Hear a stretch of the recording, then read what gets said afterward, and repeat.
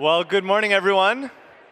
We've reached the point in the service where we're going to have the reading and teaching of God's Word. And here for us to read the scripture this morning is Philip. So come on up, Phil.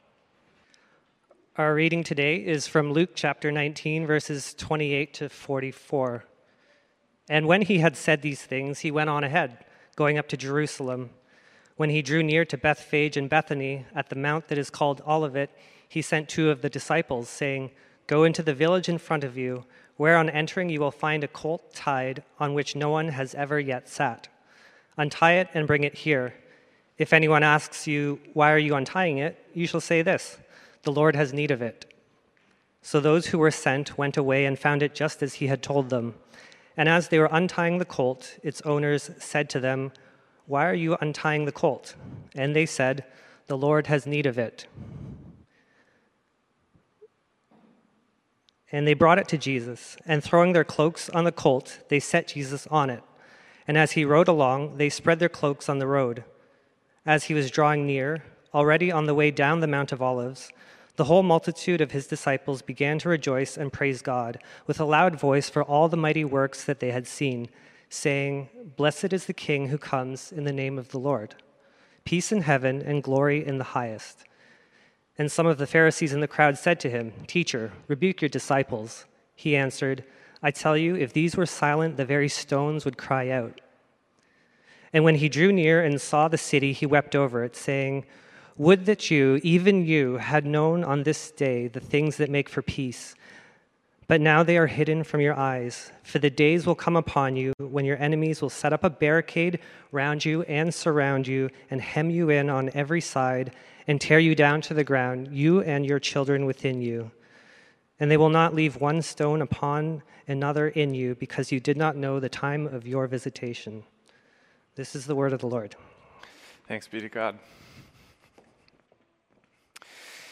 Well, the year is 2019, and the Toronto Raptors have finally won the NBA championship. This is, yes, woohoo, thank you for the woohoo. It's still worth clapping for. This is a wonderful time to be a basketball fan in the country of Canada, and especially in the city of Toronto. And so you wake up that morning, you get out of bed, and pull on your Kyle Lowry jersey. And you head downtown to Nathan Phillips Square for the Victory Parade.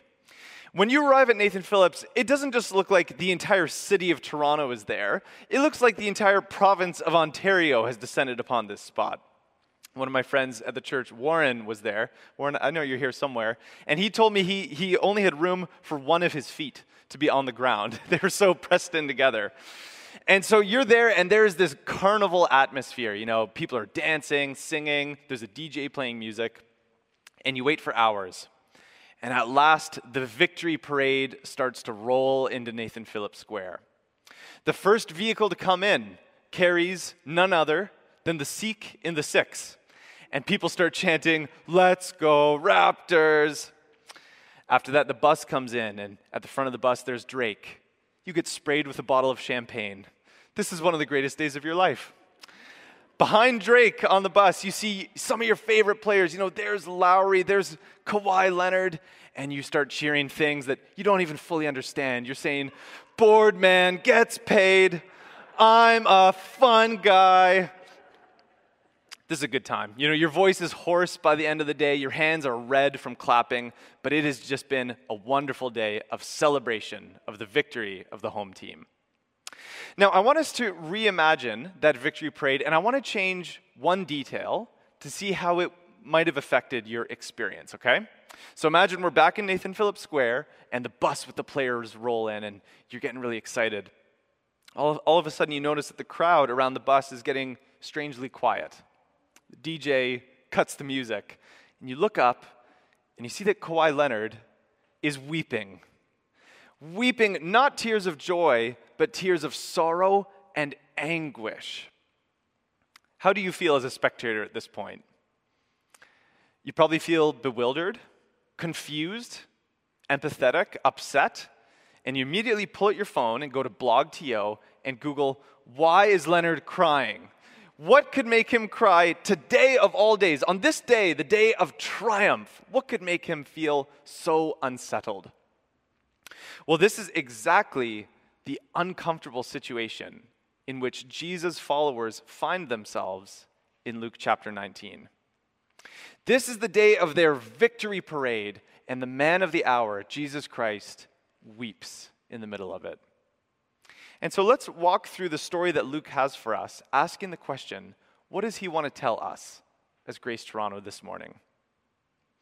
Well, the first thing that Luke has for us, that he wishes for us to know, is that Jesus approaches the city of Jerusalem as the true King of Israel. Now, a little bit of historical context is helpful here, because there's a lot of imagery and symbolism that's being employed in this triumphal entry, which would have been very obvious and easily understood by people in the ancient Near East, but remains a little bit confusing or opaque for us today. So the story begins with Jesus sending two of his disciples ahead of him to a village to get a donkey that he intends to ride into the city of Jerusalem. Now, why does Jesus do this? He could have walked. You know, Bethany was only a little over 3 kilometers from the outer gates of Jerusalem. He could have walked. He gets a donkey as an intentional, symbolic act because he wants to communicate something to the people around him. But why a donkey? Why doesn't he get like a noble stallion that he can ride into Jerusalem? Well, some people have speculated that he rode a donkey as a way of displaying his humility. You know, a humble animal for a humble man. That could be the case, but I actually don't think that it is. You see, in the ancient world, a donkey was the royal mount of a king in peacetime. When King Solomon had his enthronement ceremony, he rode a donkey, the donkey of his father, King David. And this wasn't to display the fact that he was humble. It was to display the fact that he was the king in a time of peace. In the ancient world, when a king was in a time of peace, he rode a donkey. And when a king was going on a campaign to war, he rode a war horse. So Jesus intentionally gets a donkey as a symbol that the crowds would have understood that he was a king who had come in peace. The second image that we see here is the crowds of people taking off their outer cloaks and spreading them on the ground in front of Jesus and the donkey. In some of the other gospel accounts, they talk about people going into the fields to cut palm branches, which they also spread on the ground. Now, this is not something that people would do for just anybody. They wouldn't do this for a priest. They wouldn't even do this for the high priest. They wouldn't do this for a nobleman. They wouldn't even do this for the most wealthy merchant in Jerusalem. Spreading the cloaks on the ground and the palm branches on the ground, this is an ancient display of homage, which the people would only have done for a king. And so when the people are doing this activity, they're essentially laying out a red carpet as the king approaches his city. And the third thing that we see in Jesus' approach to Jerusalem are the titles that the crowd name him with. So as he draws near to the city, the people start shouting, right? We see in verse 38, "Blessed is the King who comes in the name of the Lord. Peace in heaven and glory in the highest." Some of the other gospel accounts record that people shouted things like, "You're the son of David, the heir of the Davidic dynasty," or "You are the King of Israel."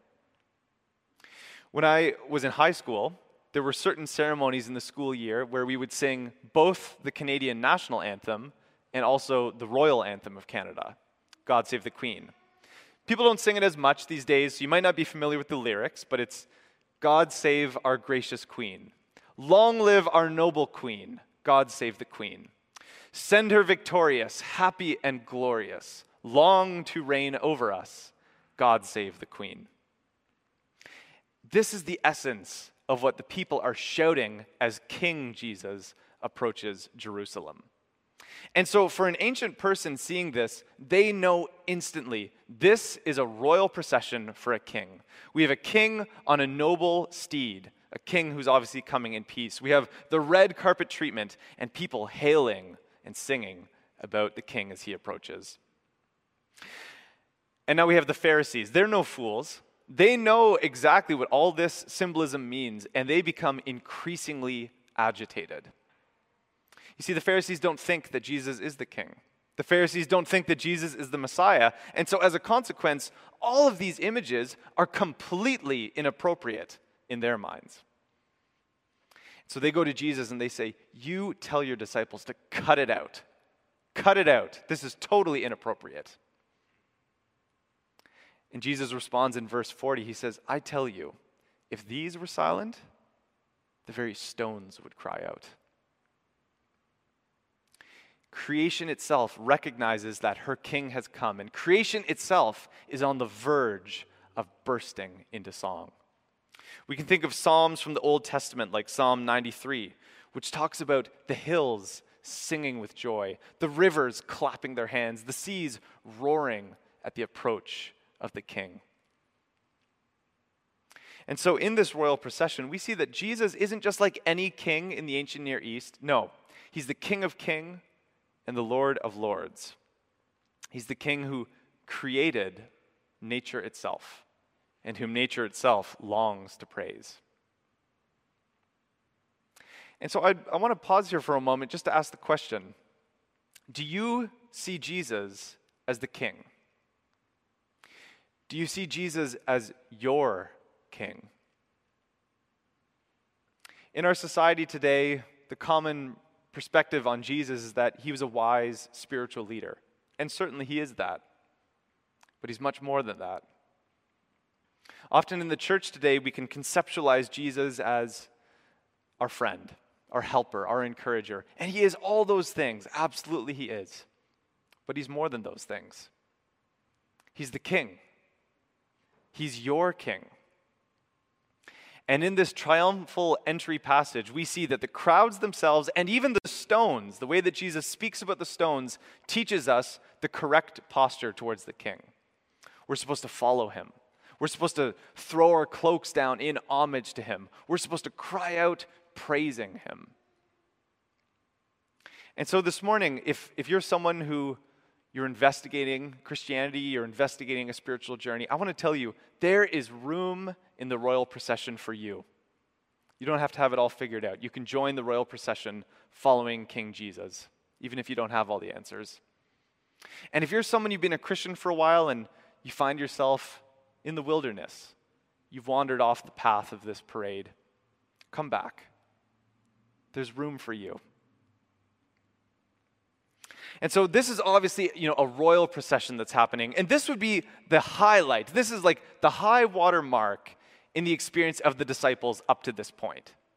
They've been following Jesus for years. They've been listening to his teaching. They've been watching his miracles. They've even participated in his ministry. And they've been working in relative obscurity. And yet now they're moving towards the very heart of their cultural life, Jerusalem. And all of a sudden, their movement, it seems like the entire world has come on board. The crowds come flooding out from the city, and they see what the disciples see. They see Jesus as the king, as the Messiah. This is, the thing they've been working for and waiting for. It's the high point of their ministry. Can you just imagine how excited they were, how vindicated they felt? And they're winding their way down the Mount of Olives. The parade turns a corner. Maybe they pass a fig tree, and all of a sudden, the beautiful city of Jerusalem is spread out before them in all its splendor. And Jesus bursts into tears, loud tears. He's wailing, and he speaks these really dark, prophetic words over Israel. This is a very dissonant image that Luke has intentionally put here to shake us a little bit and cause us to think, why is Jesus so upset? What's going on here? Well, in verse 42, Jesus, amidst his tears, is able to say these words. He says, "Would that you, even you, had known on this day the things which make for peace." You see, Jesus knows that he's going to go into Jerusalem, and the people are going to reject him as the king. They're going to reject the peace that he brings. They want to pursue their own agenda of peace, which doesn't involve Christ at all. And he knows that their agenda of peace is ultimately going to lead to their own destruction. And he's heartbroken as he sees that future. The crowds that were around Jesus and the crowds in Jerusalem, they had their own ideas about the things that make for peace. They looked at their culture and said, we know what's wrong, and we know what needs to happen to fix it. You see, at that time, the people thought the big problem in Israel is the fact that we've been conquered by the Romans. We've been humiliated, colonized. We're ruled by these vassal leaders. And when they see Jesus, they say, we hope this is going to be the guy to come and lead a coup d'etat to throw at the Romans, throw at those vassal leaders, restore the kingdom of David, restore Israel to its glory days, the days when it was wealthy, prosperous, honored around the world, when all the surrounding nations could look at Israel and say, it is so obvious that God's hand of blessing is on your nation. That's what peace looks like. And when they realize that that wasn't Jesus' agenda, they reject him. And Jesus, in these dark words of prophecy, he's foreseeing what the events that were going to happen a mere 30 years later. Because in the late 60s AD, the people of Jerusalem would seek their own agenda of peace. They would seek to violently uprise against their Roman colonizers. And the tragic consequence of this is that they brought down the full fury of the Roman Empire. Jerusalem would be besieged, the people would starve, the temple would be destroyed, and many would die. And Jesus weeps over this future. Now, this sort of prophecy, this whole ending of the triumphal entry section may feel very strange and like it doesn't really have anything to say to us today. But I want to suggest we're actually not so dissimilar from that ancient crowd. Because I think each of us in this room have in our minds an idea of the things that would make for peace in our society. If you go to the University of Toronto, you go to the Women and Gender Studies department, and you go to a professor and say, can you tell me what is wrong with our society and what can and must be done to fix it? You will get some passionate answers. If you go to the Environmental Studies department, you ask those same questions, you will get passionate answers. If you go to OISE, the Teachers College at the University of Toronto, and ask, what's wrong with our society? What do we need to do to fix it? You will get passionate answers. In a few weeks' time, we're going to have an election in Ontario for the provincial government. And hopefully, the major parties are going to be looking at what are the challenges facing our society and what can we do to address those problems. And yet Luke, the gospel writer here, would have a warning for each of us. He would say, most of us don't fully realize how deep-rooted the problems are which face humanity. And as a consequence, our solutions aren't deep enough either. We don't realize how deep the problems are which face humanity, and so our solutions aren't deep enough either. We're like a group of gardeners who we see some dandelions in our garden, and we decide we're going to clear them out. We get our scissors and snip off the flowered heads of those dandelions. It's not going to clear the garden of weeds. Now, I should pause to give a caveat, because I don't mean to imply that it's not a valuable thing to work for, pray for, vote for, advocate for, things which will improve our society. That's a very important Christian duty, I would say.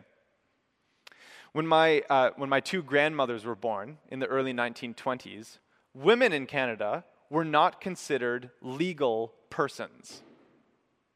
And I'm glad that we don't live in that society anymore. I'm glad that there were brave Canadian suffragettes, like the famous five, who pushed for equal treatment for women and men under the law. That was a good and Christian thing to do. And yet, at the same time, if we look at the problems that face our society and we think that the solutions can just come from us, can come from humanity itself, I think Jesus would weep for us too. And so as you think today, I'm sure each of us has ideas about what are the things that are wrong in society and how can we fix them. As you think about those, I wonder, would Jesus say that your solutions go deep enough? If we could just, solve global warming, then we'd have peace. If we could just have as many female CEOs as there are male CEOs, then we'd have peace. If we could just get rid of these bloody Romans, then we'd have peace. But Jesus knows that the real problem isn't that the people had been enslaved by the Romans. The deeper problem is that the people were enslaved to dark spiritual forces. That was true then, and it's true today. We're enslaved to the gods of wealth who say, just a little more and you'll have peace. And so we sacrifice our time, our health, our families in pursuit of the peace that comes with just a little bit more. We're enslaved by the god of lust who says, just a little more and you'll have peace. And we sacrifice our spouse or our boundaries in pursuit of the peace that comes through gratification. We're enslaved by the gods of reputation who say, just a few more Instagram likes and you'll have peace. And we sacrifice that real interpersonal interaction, face to face. We sacrifice our evenings scrolling on our iPhone screen, hoping we're going to find that elusive peace. So Jesus has come to Jerusalem to launch a coup d'etat, but it's not against the Romans. Because he knew that if he ousted the Romans without dealing with the forces that enslave us, new oppressors would just pop up elsewhere. Jesus goes to Jerusalem to go toe-to-toe with the powers that truly enslave us. And he didn't go on a war horse this time. He didn't go with a sword in his hand this time. He went on a donkey with empty hands. Hands ready to be pierced by the very people whom he had come to save. He went as a king even though he knew the only crown awaiting him in Jerusalem was a crown of thorns. He went as a king even though he knew the only throne awaiting him in Jerusalem was the cross. And he went as a king whose subjects hailed him in this instance, but less than a week later would at best abandon him and at worst call for his very crucifixion. But he did this because he was dedicated not to merely snipping off the heads of dandelions, but to pulling them up by their very roots. When this King of Peace approached Jerusalem, he wept over the city. He said, "Would that you, even you, had known today the things which make for peace." Grace Toronto, don't let him weep those same words over you. Receive the King of Peace and join his church as we pursue a peace which is far more transformative, far more enduring than our society could ever ask or imagine. Amen. So we're at the point in the service where we do have some time for some Q&A. Traditionally, this is the time where Grace Toronto either asks me no questions at all, or they punch me in the gut several times by asking things I have no idea how to answer. So we'll find out which it is today, Ryan. We'll find out. Let's see here. Okay, let's see.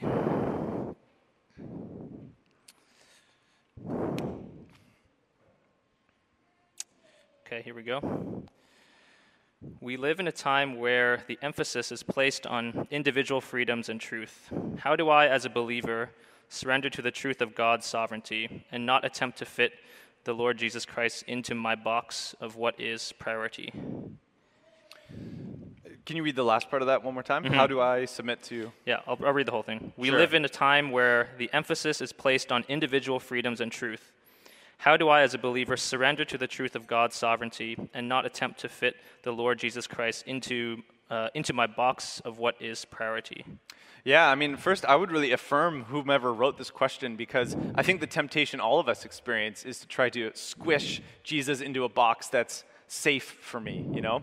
I think about the Chronicles of Narnia, where Aslan, who is sort of a Jesus figure in the story, and they always say, he's not a tame lion. He's good, but he's not safe. So I just want to affirm that I think you have the right inclination, that we don't want to squish Jesus into a box. I think, I'll just be very brief, one of the best things you can do is to be in a community, in a church like this, in a small group, or another gospel-centered church in our city. Because I think one of the best ways to avoid squeezing Jesus into a box is by seeing how other believers see and understand him. And that's going to sort of, you're going to have your own blind spots, I have my own blind spots, and seeing how others see Christ is going to help open your eyes to all the different ways that he is. So be in community, be sitting under the word in community together. Great. Okay, another question. How does the death of Jesus root out our sin? How does the death of Jesus root out our sin? Good question. Yeah, I mean, it seems strange, doesn't it? How could a Palestinian Jew being executed 2,000 years ago have any relevance for my life today? I think the important note I would make here is that the death of Jesus isn't the end of the story. And this Holy Week, we're going to be focusing on Good Friday, obviously on the crucifixion, but we don't end with Good Friday. We end with Easter Sunday, where Jesus is raised from the grave victorious, conquering sin and death. And so I think I would encourage you, I think I need to be brief here. So come back on Good Friday, come back on Easter, and we're going to get more of the picture on that together. Great. Maybe one. I'll do one last one. Final one? Yeah, okay. One final, yeah. This will probably be the hardest Ask one, me too. about marijuana or something now. Okay. There's no questions on marijuana. Okay, all right, yeah. Just so we're clear. There have been. You talked about how pursuing a Christless peace led to Jerusalem's destruction. How do we celebrate and affirm good things our culture pursues without overtly supporting the heart behind them? And the example given is calling out racism is good, but I don't support Black Lives Matters and all that they stand for as an organization. Okay, interesting question. So I think that one of the things that the Christian church teaches us about is common grace. And that's the idea that God can work in the world through many means, even through people who don't identify as Christian, even through people of other faiths. And so I think it's really important to look for and celebrate the common grace, the ways that God is working in this world. I gave the example of those Canadian suffragettes. I don't know the personal faith journey of each of them. It could be that they were Christians, it could be they came from no faith at all. But I can celebrate the way that God was using them to advocate for justice in Canada. And so I think we need to look for those opportunities to partner with people, even if we don't share the same reasons for pursuing the justice. I will say at the same time, Tim Keller has a good book, and the name is escaping me right now.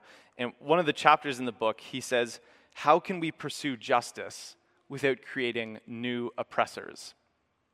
I think that's a very fascinating question, and I think it's one that the Christian church is uniquely able to speak to. So I think it's important that we continue to partner with people and continue bringing the faith that we have to bear in those conversations. Thanks for the questions. I will have Ryan send me some more, and if I didn't get to yours, please do email me, graham@gracetoronto.ca.